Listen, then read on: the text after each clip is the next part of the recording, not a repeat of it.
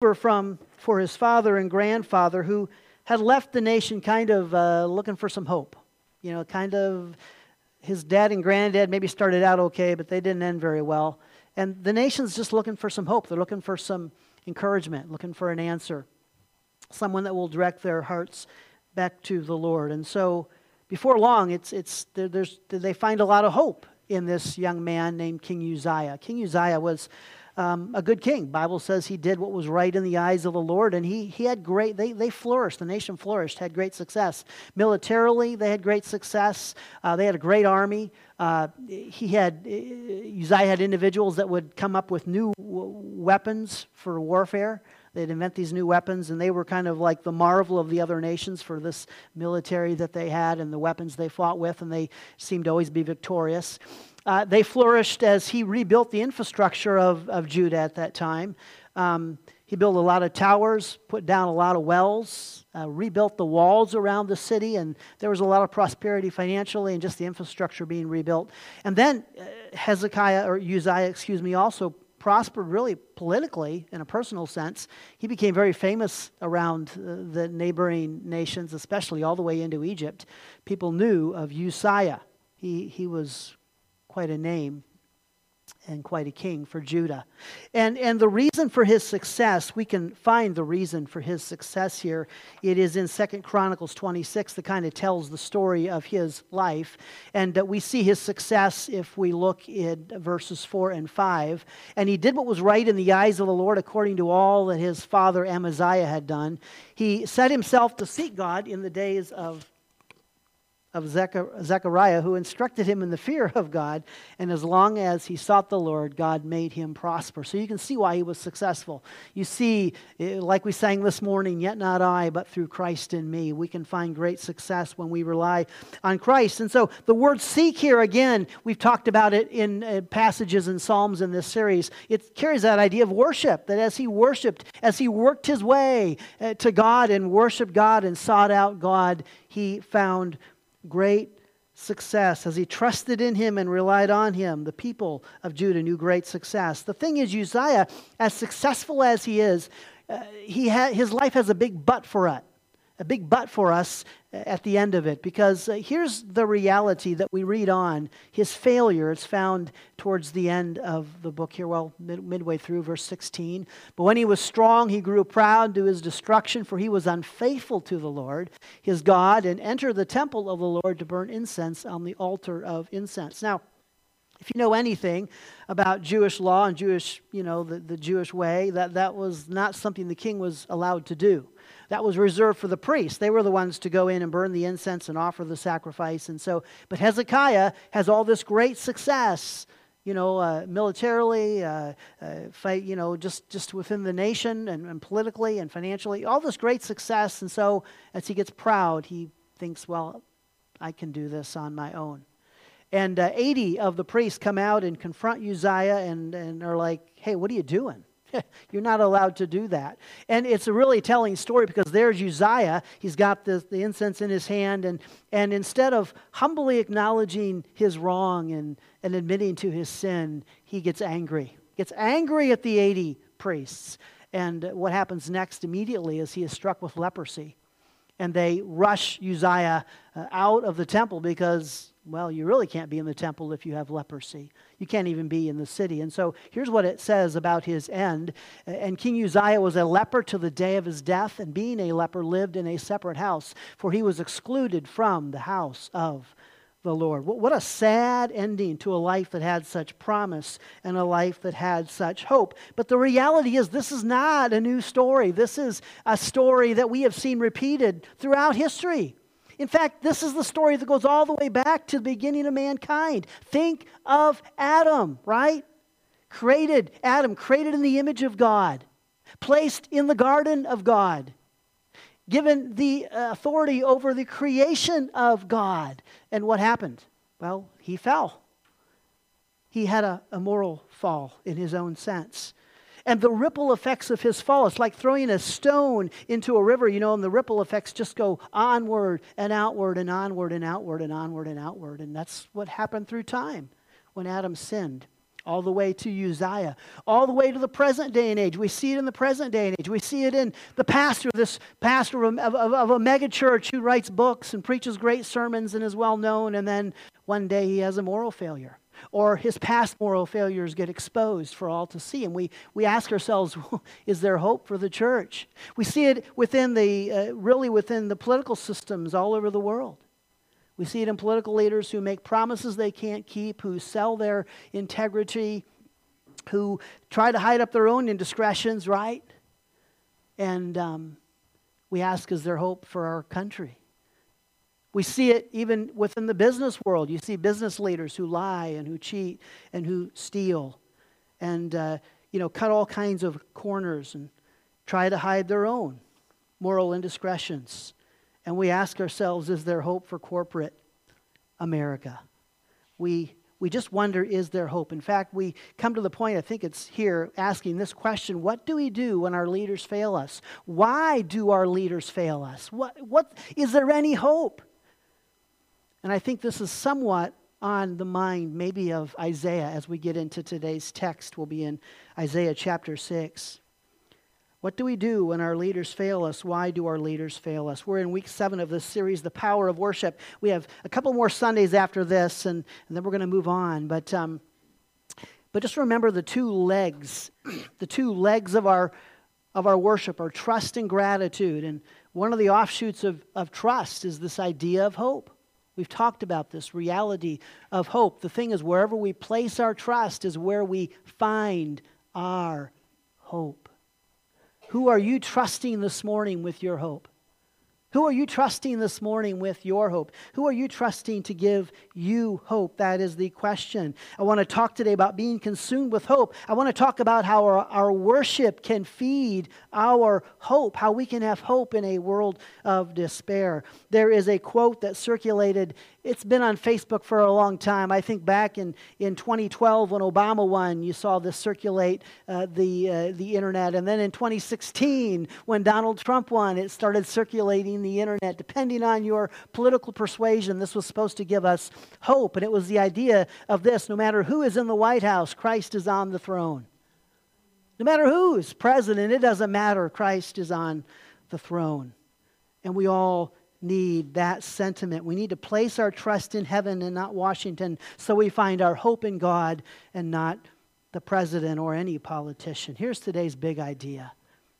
When we worship, we find a hope that is above us and a hope that goes beyond us. And we'll see what that means as we go through the message this morning. But when we worship, we find a hope that is above us and a hope that goes beyond us. It's an amazing hope. It's a powerful hope.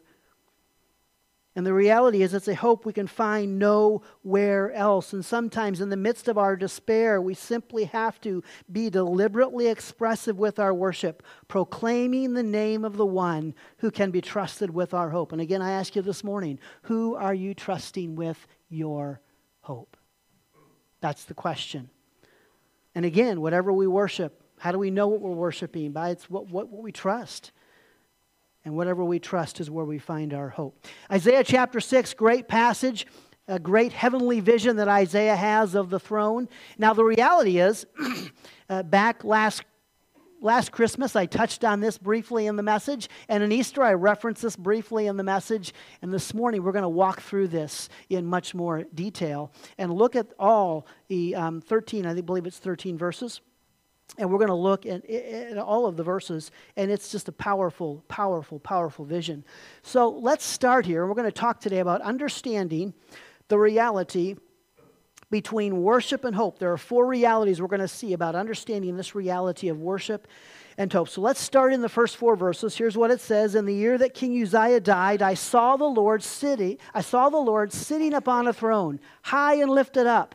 And the train of his robe filled the temple. Above him stood the seraphim. Each had 6 wings. With 2 he covered his face, and with 2 he covered his feet, and with 2 he flew. And one called to another and said, Holy, holy, holy is the Lord of hosts. The whole earth is full of his glory. And the foundations of the thresholds shook at the voice of him who called, and the house was filled with smoke. And I said, woe is me, for I am lost, for I am a man of unclean lips, and I dwell in the midst of a people of unclean lips, for my eyes have seen the King, the Lord of hosts. That is some worship. You know, the foundation shook there, not because God spoke, but because of the people who were singing in worship. Because of those angelic beings worshiping, and they shook the ground. Here's our first reality this morning. The object of our worship can fill us with hope. The object of our worship can fill us with hope. Can you imagine if you were in Isaiah's shoes? Can you imagine if you were to experience what he experienced? How amazing would that be? Well, I want to start here, and I want us to understand the object of our worship can fill us with hope. And I get it. If you read through those first few verses, you think that's contrary. The Scripture says the exact opposite. Because Isaiah wasn't filled with hope. He was filled with what? Terror and fear. Woe is me. But we're going to understand today that no, the object of our worship can fill us with hope. And it starts for us with our vantage point. It starts with our vantage point. Understand that this vision that Isaiah sees is like 1,300 years before the cross. Today we read this vision 2,000 years after the cross. That makes a big difference. Makes a big difference to understanding what we're going to see and the implications of what we are going to process.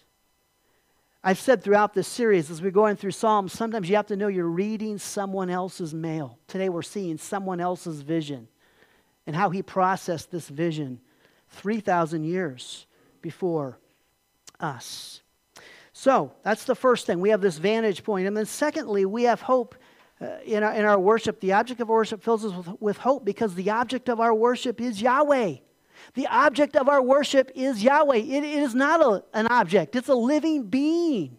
It is the being from which every other living thing finds its essence. There is nothing in existence that has life that life cannot be traced back to Yahweh. Just know that. The point here is that Isaiah is not moved here by the presence of a grand throne, by flying angels, by the shaking of the ground, by the smoke that fills the airs. He is moved here by the one who made all of that happen. The one responsible for this incredible worship. That is what moves Isaiah.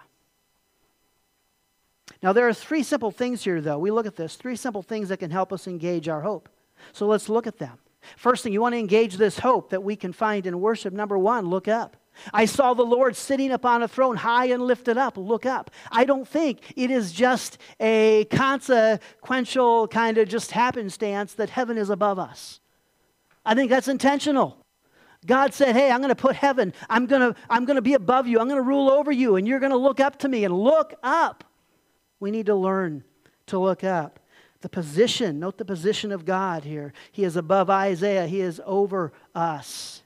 And the reality is we have to get our eyes often off of this world, off of ourselves, off of our circumstances. And we have to look up if we want hope. In fact, the very thing that often blinds us and puts us in despair is when we get our eyes here on our circumstances, on our reality here on earth. Instead of looking down in defeat, instead of looking around us at our problems, we need to look up. There is a hope that is above us. There is a hope that is above us. And I think this is where Isaiah is taken in this vision. Remember the greater question we asked at the outset. What do we do when our leaders fail us? Why do our leaders fail us? Why? And I think he's looking here and he's looking at Uzziah, who let him down, and then here's Christ, who will never let us down. Who will, don't get your eyes on this world. Don't get your eyes on worldly leaders. Get your eyes on Christ. He will never, never fail you. He has a hope that is above us and a hope that is beyond us. It's like I said last week, I was making that reference to an Andy Stanley comment about how he never confused himself with the king. He knew he was a king, and he was not the king. And that's really significant for you and I today, and for a lot of people today, as we see going forward in this message. So look up. Psalms 123:1, to you I lift up my eyes, O you who are enthroned in the heavens. Psalm 121, I lift up my eyes to the hills. From where does my help come from? My help comes from the Lord who made heaven and earth. Jesus himself in the Gospel of John, and I, when I am lifted up from the earth, will draw all people to myself. We're called to look up and find hope. But then also at the same time, don't just look up, but bow down. I saw the Lord sitting upon a throne high and lifted up. And so now we have this throne. We're looking up, but we're looking up to this throne. And there is this throne that no one else is worthy to sit on. No one else is worthy to sit on the throne. It's the throne that, if you remember one time way back before we were even here, Satan wanted to ascend to heaven and sit on the throne of God. And God said, you can't. You're not worthy. And he kicked him back down to heaven. And we know where that all unraveled to. We know the ripple effects of Satan's decision to try to sit on Yahweh's throne. Think about the greater and more personal implications here, though. Okay, think about this. Every life has someone who rules it. Every life has someone who calls the shots. Everyone has a throne and someone who sits on it. And for the atheist and the agnostic and the hedonist and the humanist, they all look to self. They are all their own God. They rule their own lives. I can just tell you this morning, I'll just admit it to you, I do not want to be my own God. I would make a terrible God. You know what I can do pretty good, though? I make a terrible God, but I can make a great temple. I can make a great, awesome temple. And that's what I'm supposed to be. And the one who can manage the entire world, who can sit on the throne and rule the entire universe, will manage and rule my simple, little, humble, feeble life. How amazing is that? And if you are saved and you're here today and you know Christ as your Savior, let me tell you, you are a temple. Are you living like one? I just know I don't want to be the highest person in my personal orbit. Thankfully, there is someone above me that is greater than me, that is smarter than me, that is stronger than me, that is wiser than me, that is over me, that I can look up to, that I can bow down to, that I can place my trust in. Thankfully, there is someone like that. Psalms 33:20. Our soul waits for the Lord. He is our help and our shield. For our heart is glad in Him because we trust in His holy name.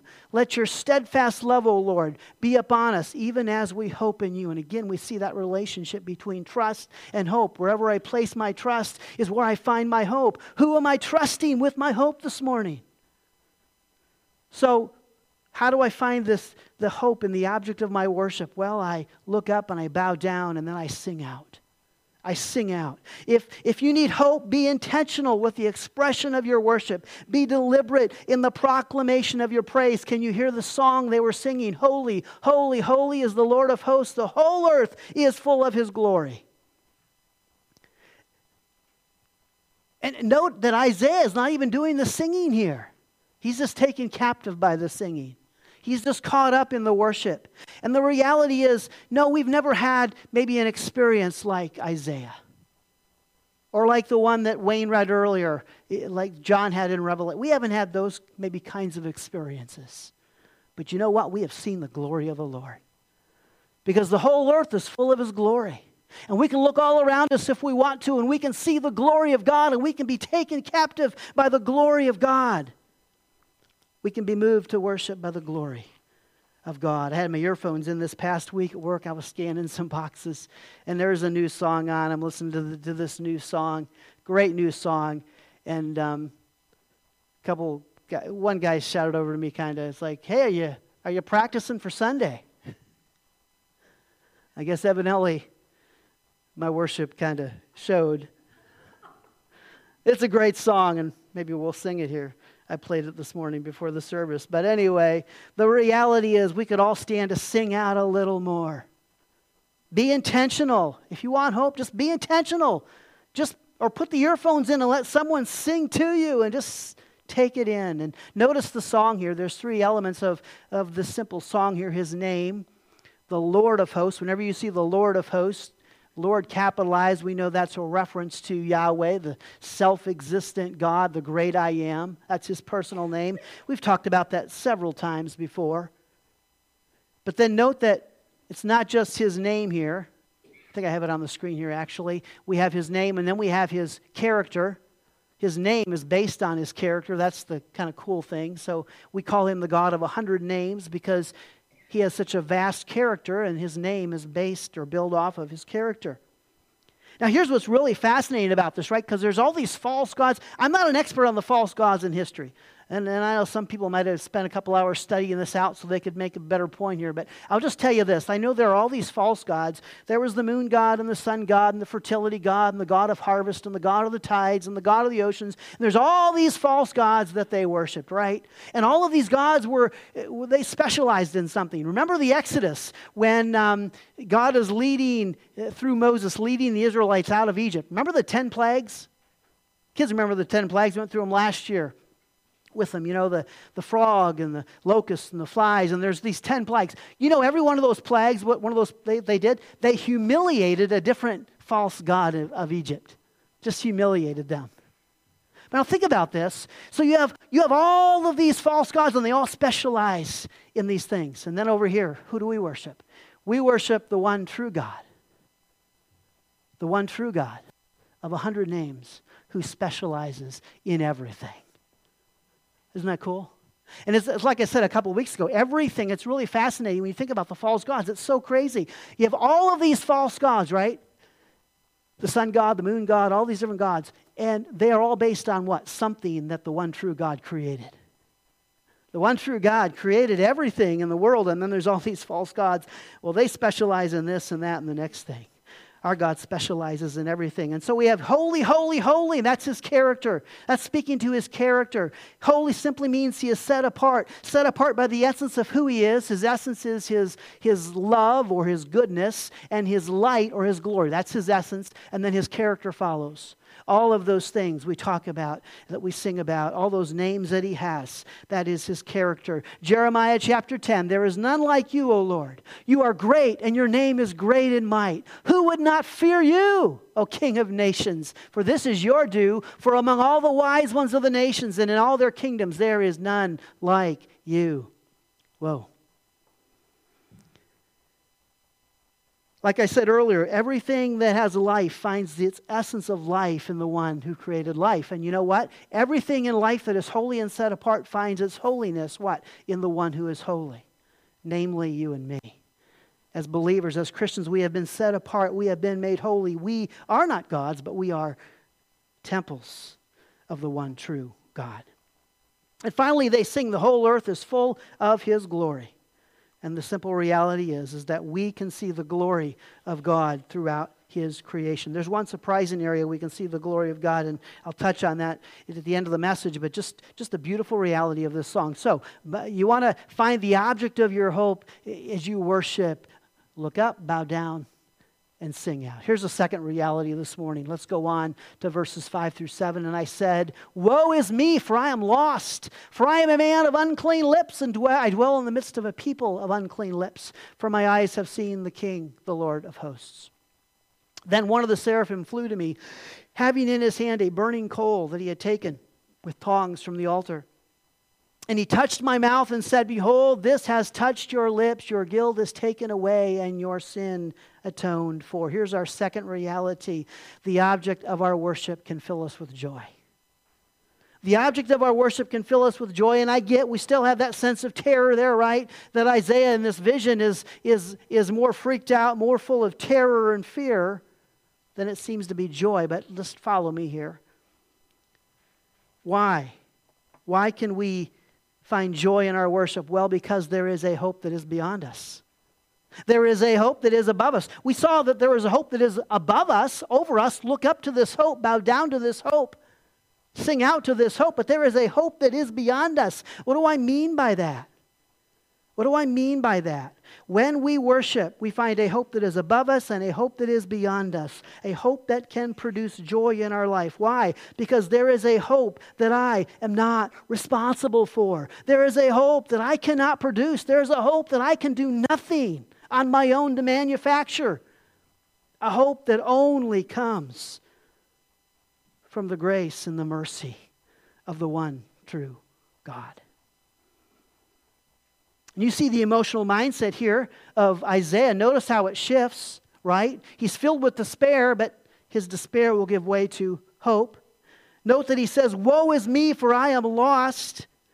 By lost, he's expressing his hopelessness. I really believe Isaiah just thinks, okay, Isaiah knows you can't look at God and live. He knows that much. And I think he believes, whoa, I have just seen the full glory of God. I am doomed. No one can look at God and live. Well, the reality is I don't think Isaiah saw the full glory of God. God didn't do that to Isaiah. Just imagine if he had.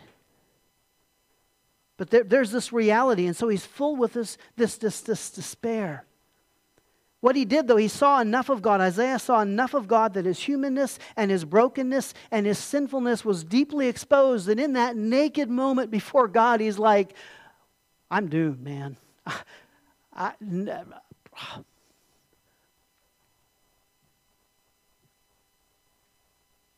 But note the despair that gives way to hope. Not because of anything that Isaiah does, but because of the cleansing that God freely offers. And then so it goes from despair to hope. And then we see the second transformation here, from guilt to gratitude. And here comes the seraphim who takes the coal from the sacrificial altar, touches the lips, cleanses him, and tells him his guilt is taken away. Now, the text doesn't use the word gratitude, but as we read on, we can see that there's this sort of gratitude that kind of permeates through the life of Isaiah. The object of our worship can fill us with joy, a joy that comes from the hope that is beyond us, a hope that we can find nowhere else and that we can do nothing to manufacture on our own. We simply find that hope when we put our trust in Yahweh. As I said, there's the book of Revelations, and Wayne read earlier, a great parallel vision. Now, the vision in Revelation goes much longer and much deeper. Revelation's kind of like, there's the first chapter, and he kind of sees Jesus, and then he writes to the 7 churches, and then in chapter 4, this throne vision starts, and goes on for about 4 chapters, and then they get into all the breaking of the seals and the woes, and there's a lot going on in the book. And what's fascinating is that there are a lot of parallels in their visions between John in Revelations and Isaiah here in the Old Testament. They both have the glory of God. They both have the throne of God. In fact, John's vision throws in thunder and lightning and a rainbow. They both have the song of God. In both instances, they're singing, "Holy, holy, holy is the Lord God Almighty." They both reference in some way the gospel of God. There is one thing glaringly absent from John's gospel, though. There's one thing you find in Isaiah's shorter vision that you don't find in John's longer vision. Anybody know what it is? Any guess what's maybe missing that's in Isaiah's vision but not in John's? I'll tell you. The terror and the fear. That Jesus takes the terror and fear out of God. Now, let's set this straight. Go back to Revelations 1. And here's the experience that John had when he starts the revelation. When I saw Christ, I fell at his feet as though dead, but he laid his right hand on me, saying, "Fear not, I am the first and the last and the living one. I died, and behold, I am alive forevermore, and I have the keys of death and Hades." He's like, hey, don't have to be afraid. And it's really good he said that, because I'm telling you, just read chapter 4 and 5 and 6 and 7 and 8 and read on through the book. I mean, if Isaiah said, "Woe is me," and if Isaiah thought he was doomed, what would John have thought? John saw a much more intense revelation. And you know what? Never once does John say, "Woe is me, I am doomed." John just tells the story. Tells the grand vision. It's a beautiful thing. It's an amazing thing. It's an amazing thing. And so we just see that Jesus takes the terror and fear out of God. We transition from despair to hope. We transition from guilt to gratitude. That's the reality. Today, when we worship, the object of our worship can fill us with joy because it offers us a hope that is beyond us, a hope that ultimately flows from the cross. Here's our third reality this morning. We see it in verses 8 and 9. "And I heard the voice of the Lord saying, 'Whom shall I send, and who will go for us?' Then I said, 'Here I am, send me.' And he said," And he goes on and gives him the message. We'll touch on the message in a moment. But here's the reality. The object of our worship can fill us with purpose.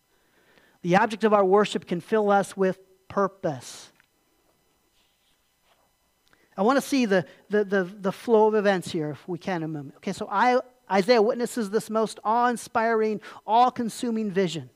This vision humbles Isaiah, so he confesses his humanness, brokenness, and sinfulness, and he despairs for his life. And then the seraphim come along and cleanse Isaiah, at which point God gives the call, and then Isaiah is going to answer that call. In humbleness and in gratefulness, he's going to respond to that call. So here's what I want you to see. First of all, that worship can help us hear the call of God.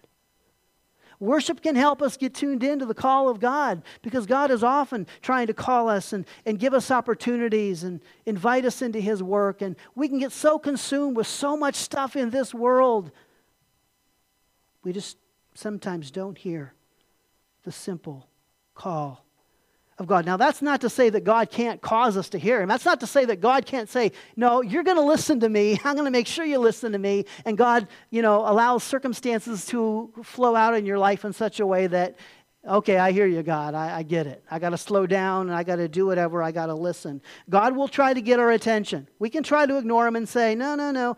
And if God wants to get our attention, He can get it. And if He gets your attention, then listen to Him.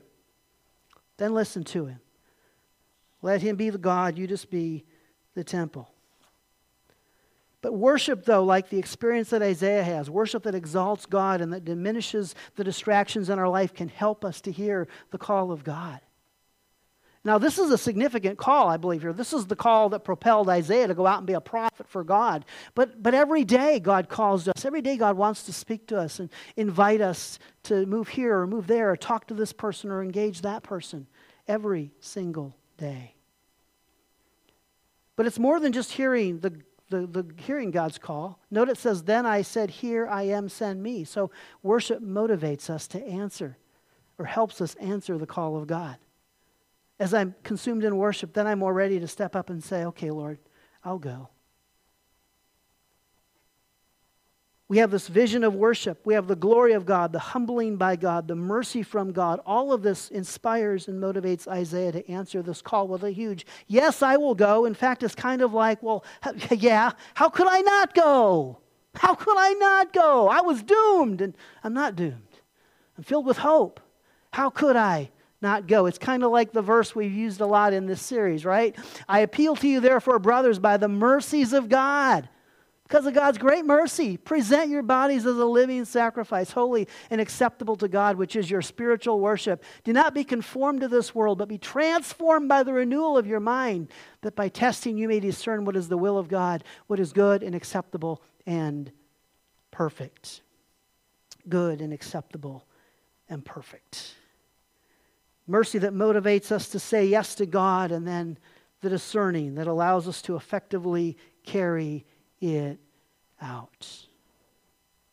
We've identified this verse properly as a lifestyle worship verse, but the simple fact remains: worship that is a lifestyle deliberately looks up, bows down, and sings out. Places its trust in the one true God. Now, there's this play on words in Scripture, and I think it's intentional. We know that Jesus, right, His name, He is the great I am, the self-existent God. And then, like throughout the Bible, we see these I am phrases. Jesus uses all the I am phrases. It's part of His name. I am the bread of life. I am the light of the world. I am the resurrection and the life. I think that's intentional. And He does the same thing, though. He flips it around for you and I because of my identity being in Christ. We see all these I am statements in the Scriptures that refer to you and me. I am loved. I am called. I am worthy. I am sanctified. I am. Last week, we talked about work. What did we say last week? Remember what we said last week? A little quiz here. We talked about our identity and our work, right? What we say, how I am, how does that relate to our work? I am, therefore I work. I work because that's my identity. I don't work to find my identity. I work because God is a worker. I'm a worker. I am, therefore I work. What is Isaiah saying for us in this passage? Okay, last week, I am, therefore I work. Here's what Isaiah is saying. I am, therefore I go. I am, therefore I go. Because I have been, this object of hope that I have found as I worship. How can I not go into the world and take this hope to the world? How can I not do that? Our purpose is to share the message of hope. We talk about having this message. What is our message? Our message is a message of hope. How awesome is that? Yeah, we know the gospel is the gospel of grace. That's how it's defined throughout the Bible. It's a gospel of grace, but it's also a gospel of hope. We go out. Here I am, send me. And let's go out into the world and let's take the hope that we have found in our worship and let's take it out and share it with others. In fact, I'll tell you, if you took the gospel out of my life, and it's probably true for you, take the gospel out of our life, you take away our hope. That's the simple reality. So I worship and I'm filled with hope, and then I am called to share that hope with the world. Now, just briefly going through the rest of this chapter here, just a couple of things here that are pretty interesting. He goes on, go and say to this people, then here's the message he's going to take out. Because follow this, it don't sound very hopeful. Go and say to this people, keep on hearing, but do not understand. Keep on seeing, but do not perceive. Make the heart of this people dull and their ears heavy, and blind their eyes, lest they see with their eyes and hear with their ears, and understand with their hearts and turn and be healed. Well, that don't sound very good. That don't sound very promising, right? So for starters, this message that Isaiah will share will, for the most part, be rejected. And the reality is that Jesus quotes this. Paul quotes this as well. But Jesus quotes this to explain why he taught in parables. He used parables so that some of those religious leaders just wouldn't understand what he was saying. Why? Because he wanted their hearts. And he knew their hearts. So he spoke in parables that you had to understand spiritually through the Spirit of God, through putting your faith and trust in God. And so that's kind of what he's saying here as well. Go out and give them this message. They're not going to understand it because their hearts aren't tuned to me. But just go out and preach the message anyway.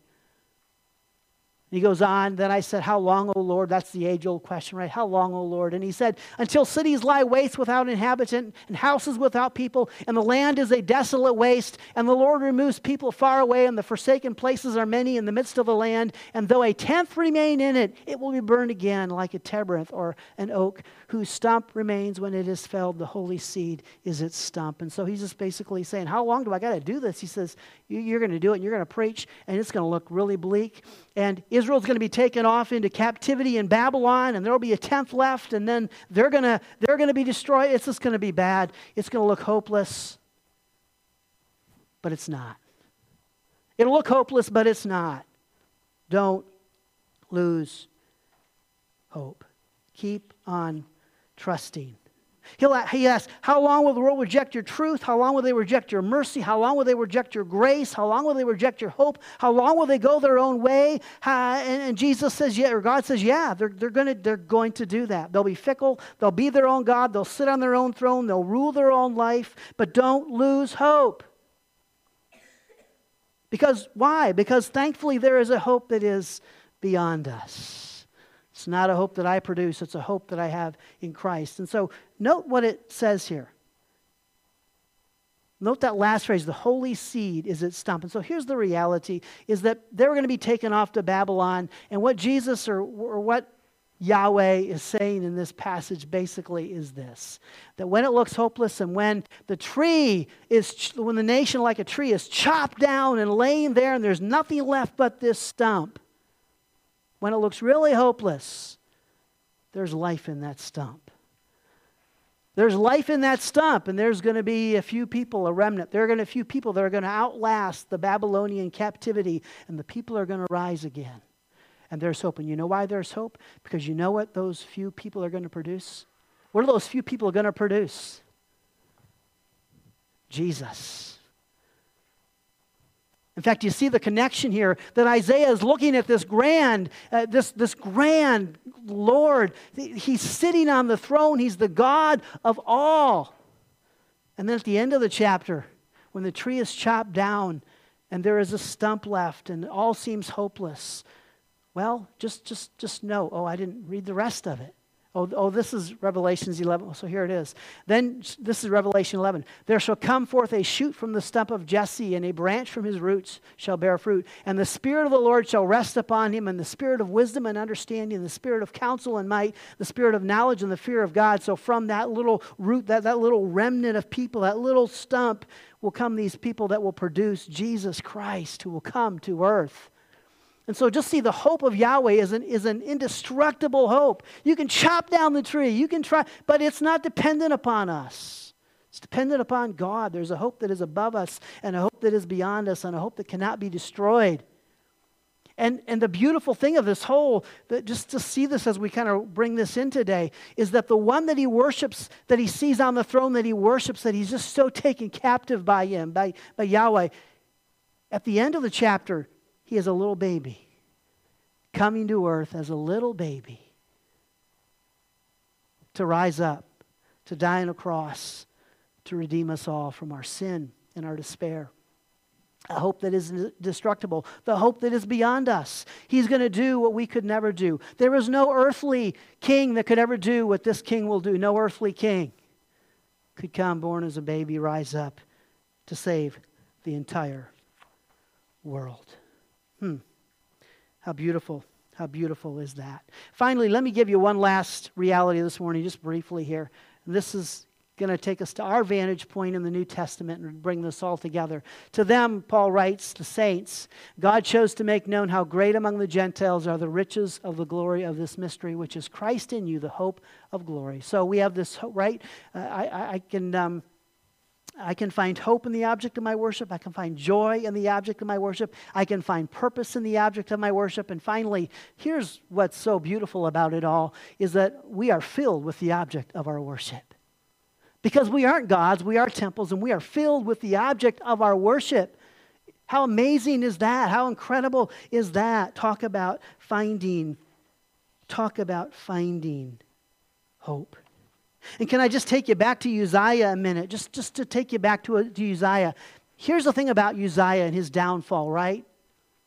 He messed up. He had a sad ending to his life. What was Uzziah's problem?